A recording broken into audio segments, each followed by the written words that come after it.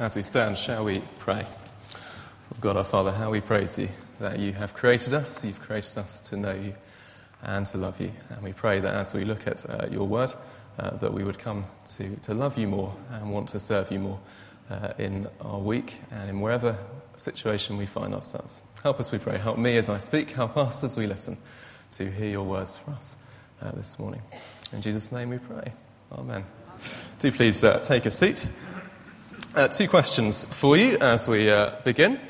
Firstly, if you are a follower of Jesus, if you would call yourself a Christian, imagine that you've got a friend. Let's call her Katie. She's become a Christian here in Norwich. Perhaps she's come on one of our Alpha courses. She's got stuck into church. She's growing wonderfully. Things are looking really, really good. Sadly, her work has meant that she's got to move away, so she's moved away to a different part of the country. That's fine. She seems to get stuck into church. She's growing wonderfully. And then after a few months, you suddenly receive an email from her. Everything seems fine still. It's all kind of, things are all going well. She's stuck into church. On the surface, it's all looking good. And yet there's a few hints that things aren't quite what they should be. For example, she said that she's read a book that says that unless you've had some special, deep experience, you're some kind of second-class Christian. Oh, slightly odd. Perhaps she said that she started fasting every week because somebody in her church has said, if you're fasting, then that's the way that you're going to draw closer to God. You'll become a better Christian through doing those things. What would you write back to her? That's the first question. Perhaps if you wouldn't call yourself a follower of Jesus, a Christian, but you're here anyway, and it's great to have you with us, what would you say Christianity is all about? Who is Jesus, this figure that we keep talking about? We've talked about him many times already this morning. We're going to look at him again. Who is Jesus? What is he all about? Why is he so important? He's the centerpiece of history. All history is marked around him. Yet, why is he so important? What makes him so special? Well, St. Paul's words to us this morning in the letter to Colossians, I think, answers both those questions. Alan introduced our series last week. Let me just remind you in case you've forgotten. The scenario is that we've got a group of young Christians. They became followers of Jesus a little while back. They were growing wonderfully in their faith. Things were going really, really well, making giant leaps forward. And all of a sudden, they started getting a bit confused about what does it mean to be a Christian? What's it all about? They've got some people who've come into their group, into their fellowship, who are saying that, well, actually, you've got it wrong. This Paul chap, and it's not about following Jesus as such, it's about doing something else. And they've just started to wander away a bit from the path that they've started on. And St. Paul writes to them just to hold them back, to say, look, no, come back. Come back to first principles, back to the Jesus that you started following. Things were going so well. Why have you drifted away from it? And yet also it answers our second question, because it shows us why Jesus is what it's all about, why he is the centerpiece of Christianity, indeed of the whole universe. Paul wisely takes us and the Colossians back to first principles. He sets out just who the Lord Jesus is and what he has done for us. In doing so, he gives us some of the richest material, I think, in the New Testament on Jesus. It's wonderful stuff. Let's dive in, shall we, straight away. And my first heading for us to help us think about this is Paul tells us who Jesus is. And he says he is Christ, supreme in creation. Look at verse 15 of our passage. If you've got it open, it's page 1182. If you've closed your Bible, it'll be very helpful. Paul says, he is the image of the invisible God, the firstborn over all creation. For by him all things were created, things in heaven and on earth, visible and invisible. Whether thrones or powers, rulers or authorities, all things were created by him and for him. He is before all things, and in him all things hold together. Many, many years ago, there was a man called J.B. Phillips who translated the New Testament. And he wrote a little book alongside that called Your God is Too Small. I don't think you'd ever say that of St. Paul from this passage. It's a phenomenally dense and rich description of the Lord Jesus. Paul is very, very anxious to show to the Colossians that the Lord Jesus is the one who is supreme over all creation. And he does so with this astonishingly dense description of Jesus and who he is and all the qualities that comprise. Let's try and tease it out, shall we? There's an awful lot in here. We can't quite cover everything, but we'll see how we go. Firstly, he says that Christ is the image of the invisible God. You see that in verse 15. He is the image of the invisible God. The word that he uses here is a Greek word which means portrait. It's like a picture of something, the exact likeness, or an exact representation. In other words, he's saying that Jesus is the perfect likeness of God himself. He is the exact representation. And yet more than that, if you caught that in our reading as we go on further, in verse 19 he says, "For God was pleased to have all his fullness dwell in him." More than him simply being a portrait or a picture of God, he is God. All the fullness of God dwells in him. All the fullness of deity. He is God incarnate, the Word made flesh, as the Bible tells us. He's come into the world that we might behold the glory of God. This week I was playing squash against somebody. I play in a squash league up at UEA, and as you do, I'd never met this chap before. We got chatting, and he asked me what I did. And I said, "Well, I'm a vicar, actually." "Oh, I've never played a vicar before at squash," etc., etc. Anyway, afterwards we were having a drink, and turns out that at one time, I think he would have called himself a follower of Jesus. Certainly he'd been to church, he'd grown up in church. And he turned around and he just said something. He said, "I just wish that God would show himself to me. If I saw God, I'd believe him." And I said, well, it's funny that, because the Bible tells us that if you want to see God, you look at Jesus. St. Paul says that God has revealed himself. He has done so in Jesus. He is the image of the invisible God. More than that, he is God in human flesh. All fullness of deity dwells in him. Secondly, not only is he God, but Paul says that he is the firstborn over all creation. End of verse 15. The firstborn over all creation.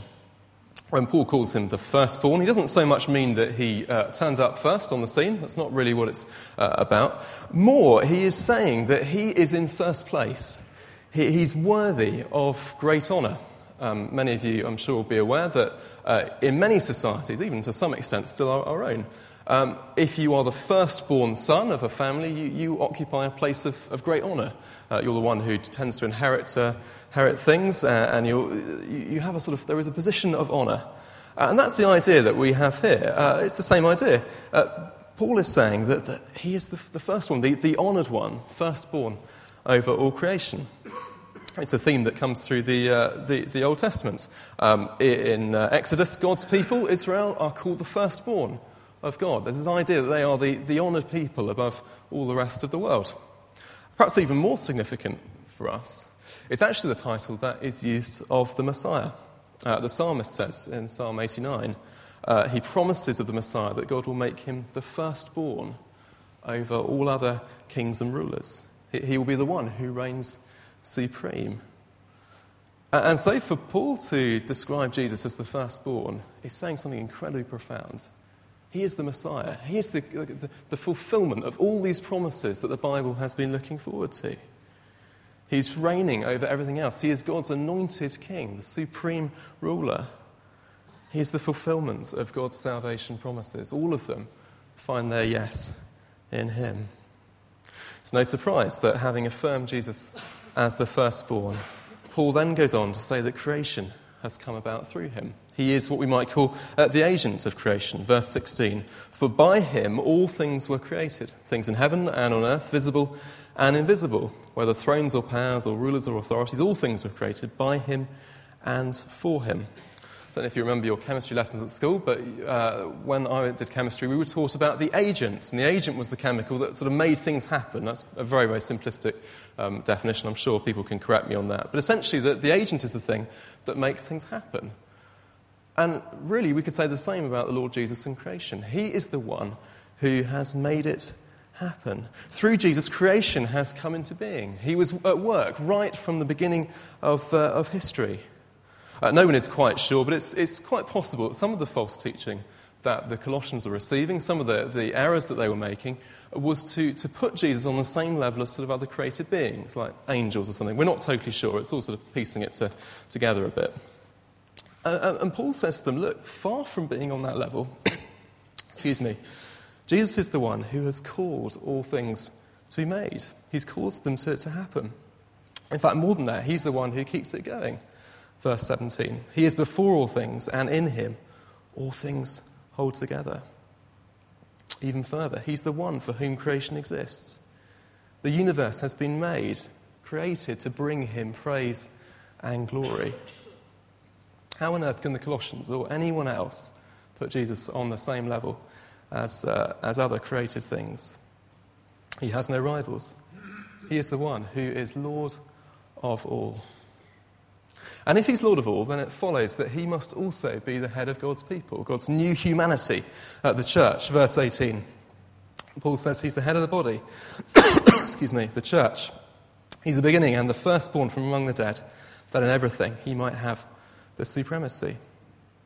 Paul reminds us he is the beginning of the church. God's new people find their beginning in him.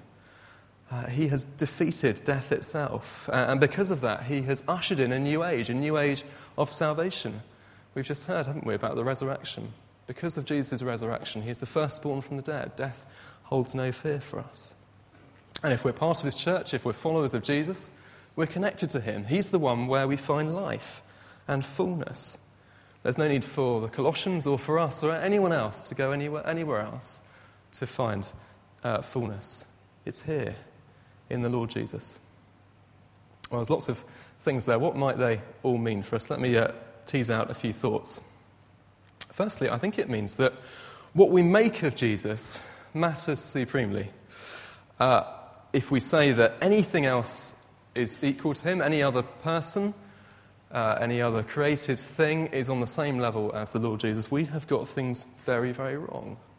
If we deny that Jesus is divine, if he is the Son of God, or we deny his supremacy over everything else, then we are making a dreadful error.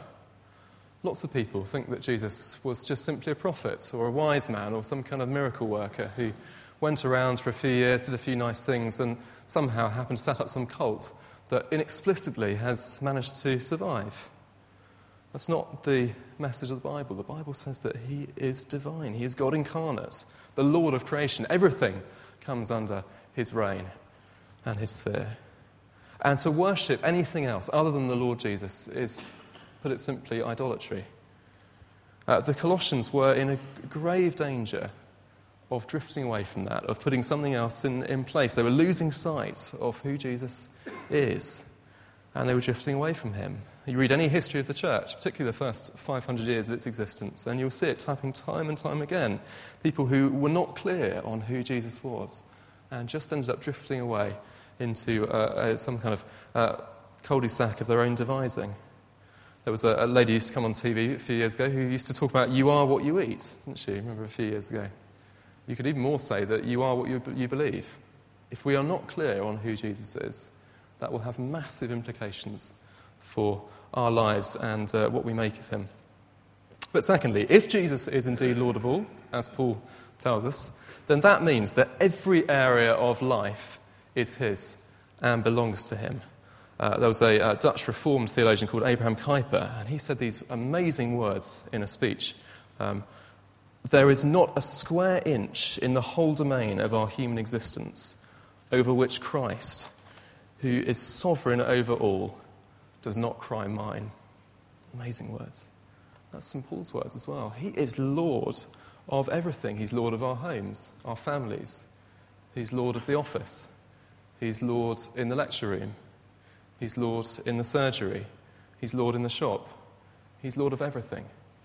And he deserves to be worshipped. And we must call everybody to acknowledge his lordship and to bow the knee at him, because at the name of Jesus, every knee one day will bow and every tongue will confess who he is. So that's who he is. He is Christ, supreme in creation. Secondly, Paul moves on to say, what has he done? And he is Christ, who is supreme in salvation. Let's have a look at verse 19 and following, shall we? What does Paul say? He says, for God was pleased to have all his fullness dwell in him, and through him to reconcile to himself all things, whether things on earth or things in heaven, by making peace through his blood shed on the cross. St. Paul has given us this grand vision of Christ. He's ruling over his creation. And now he turns to examine, well, what has he done for that creation? What is so special about what he has done? And what he focuses in on is reconciliation. What on earth does he mean by saying that Jesus is a reconciler? He's achieved reconciliation. Well, the word that's used here for reconciliation has at its heart the idea of change. Originally, it came from the idea of changing money. It was a sort of word from the marketplace. But over time, it moved into being about a change of relationships, specifically between two people who were opposed. So they were sort of, fallen out, and they were going in very different directions. And that change in relationship that has brought them back together. Used to be enemies, but now they're friends. And Paul explains that the great work of Christ on behalf of the world has been to restore this lost relationship between God and us. He's healed the breach. He's bridged the chasm, if you like, between a heavenly God and us on earth, sinners who have rejected him. The Bible explains that we were all created to know him, to love him, to serve him.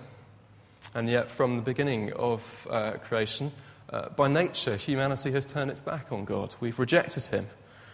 We've rejected his rule in our lives. We've said that we want to rule it by ourselves. We haven't acknowledged his lordship, as Paul has just demonstrated. And because of that, there's been a breakdown in communication. We are estranged from God, if you like to put it like that. The relationship has been broken. And Paul says wonderfully that through the Lord Jesus, it's possible for that breakdown to be healed. That relationship that once was lost to be restored. For two parties who were seemingly at loggerheads to be reconciled, to come back. For us to call God our friend, our Heavenly Father. Isn't that wonderful? More than that, says Paul, this doesn't just have implications for us, but it has implications for all of creation. Did you see? He says, verse 20, through him to reconcile to himself all things. That's not that Paul is saying that all people will suddenly be saved. I don't think he's saying that at all.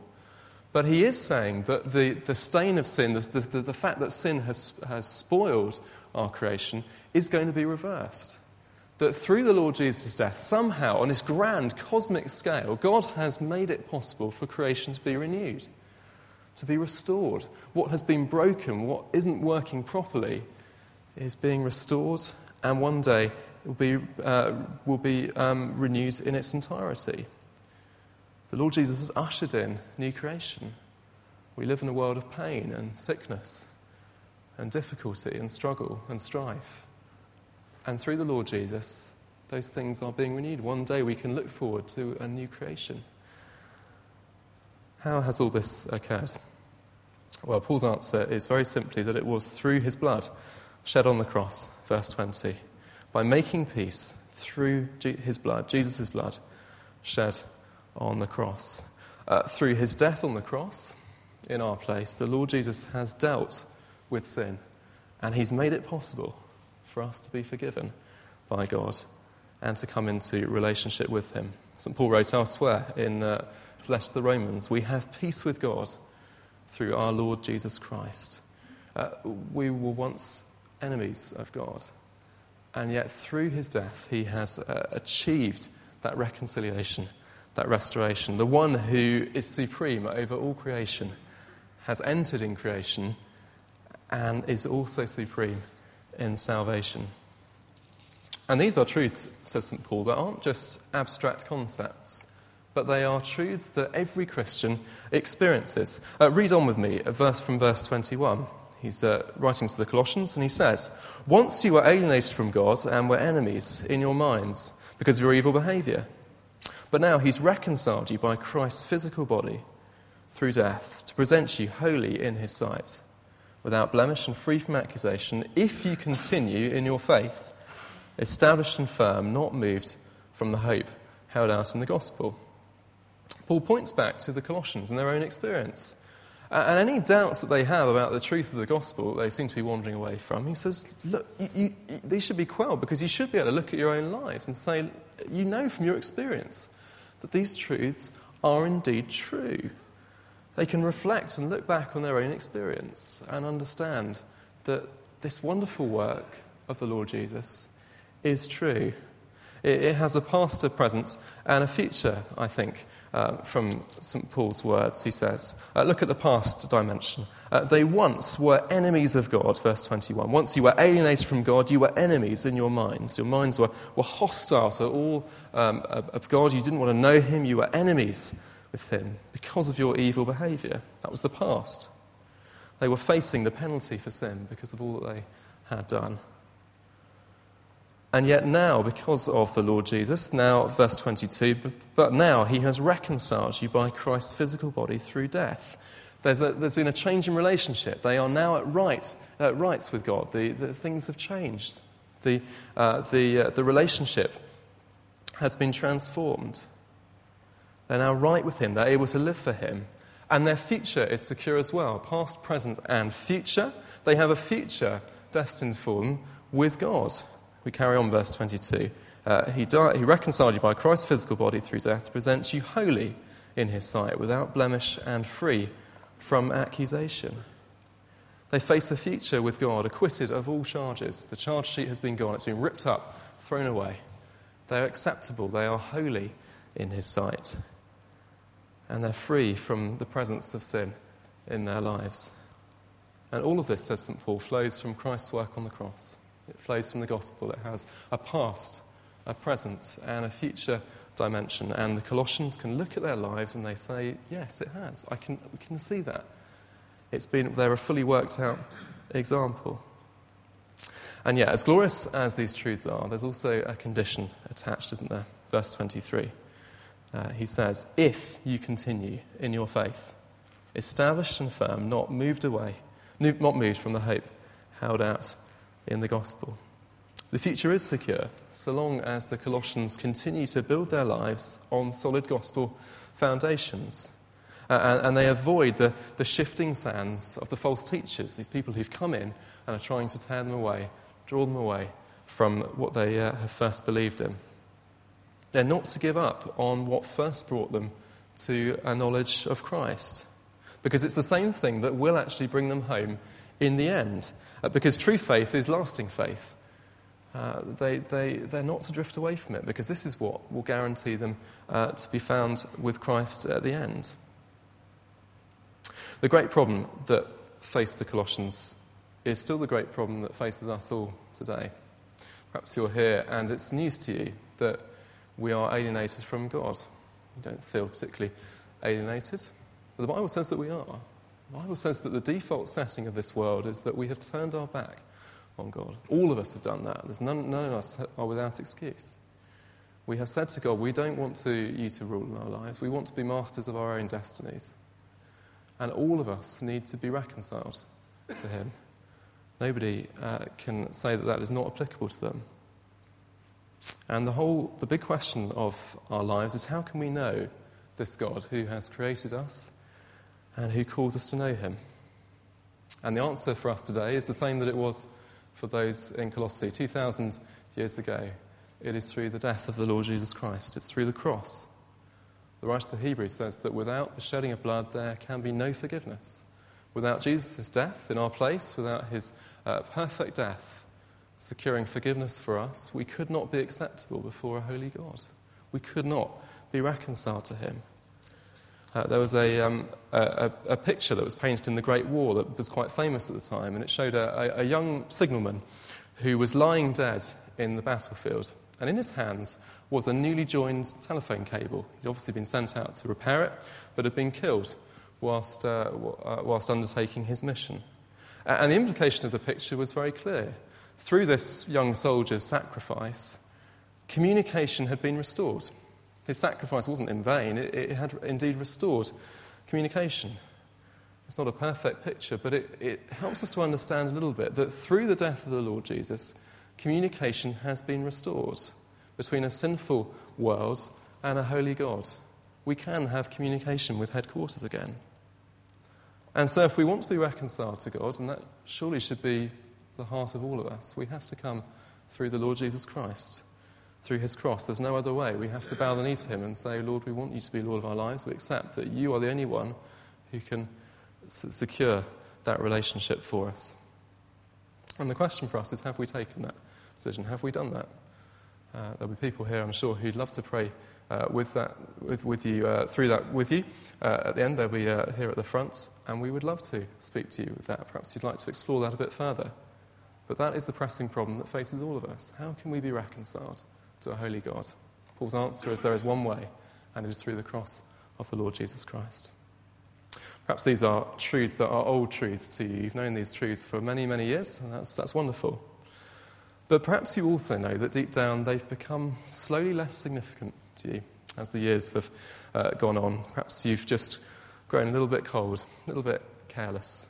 Perhaps you've just let other things crowd in. Maybe you've been tempted, and I think many of us can testify to this, that we've been tempted to treat these truths, these foundational truths about Jesus and what he's done for us, as kind of beginner stuff. When we've been Christians, we graduate onto something new. And St. Paul's answer is no, we don't. You never graduate from the gospel. That's what brought you to Christ is the same thing that is going to keep you on the road to him. We never graduate from the gospel. What saves us to start with is what will sustain us all the way to the end. And I think Paul's message to us, if we've been Christians for many years, if we're followers of Jesus, is the same that it was to the Colossians. Don't drift away. Stick with him. He's the only one who is supreme in salvation. Nothing else will manage to do that for us. And nothing else is going to satisfy in the way that he will. Hold fast to him. We sometimes sing, don't we? My hope is built on nothing less than Jesus' blood and righteousness. I dare not trust the sweetest frame, but wholly lean on Jesus' name. St. Paul's prayer for the Colossians, and I guess for us, is that we would always be able to sing of that. That what we hold on to is the Lord Jesus. He is supreme. He is sufficient in salvation. He's the one who's achieved it, and he's the one we need to hang on to if we want to make it home at the end. Well, as we draw to a close, what would you have said to our friend who emailed you right at the very start? I wonder what you would have said to her if she seemed to be drifting away from things. What would have been the things that you would have said? What would you have said in answer to my question about what is so significant about the Lord Jesus? Why do Christians focus on him so much?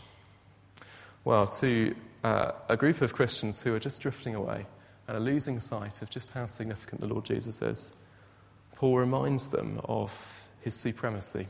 He is supreme above all else, above all creation, and we must bow the knee to him. And he reminds that he alone is the one who saves us. From the start to the finish, it's all about the Lord Jesus. So as we close, let's commit ourselves to him afresh, whatever state we might be this morning, that we indeed might be found before him, as is St. Paul's dream, holy in his sight, without blemish and free from accusation. Shall we pray as we close? Well, we know that perhaps many of us in very different places this morning. Perhaps there's some of us for whom these truths are very, very, very new. It's news that we are alienated from you, that there is a relationship that has broken down.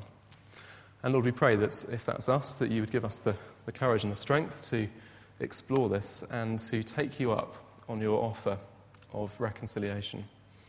Lord, we pray that we wouldn't delay, but we would come to know that for ourselves. And Lord, perhaps for those of us who've been followers of you for many, many years, we confess that it's so easy to draw cold, to drift away from what our first love, from what we used to have as being right at the centre. And we pray for each one of us, whatever situation we might find ourselves in this morning, that you would be first in our hearts, you would be Lord of our lives, just as you are Lord of all creation, and that each one of us would indeed come to be with you in the future, holy and blameless, acceptable in your sight, to worship you and be with you forever. In Jesus' name we pray. Amen.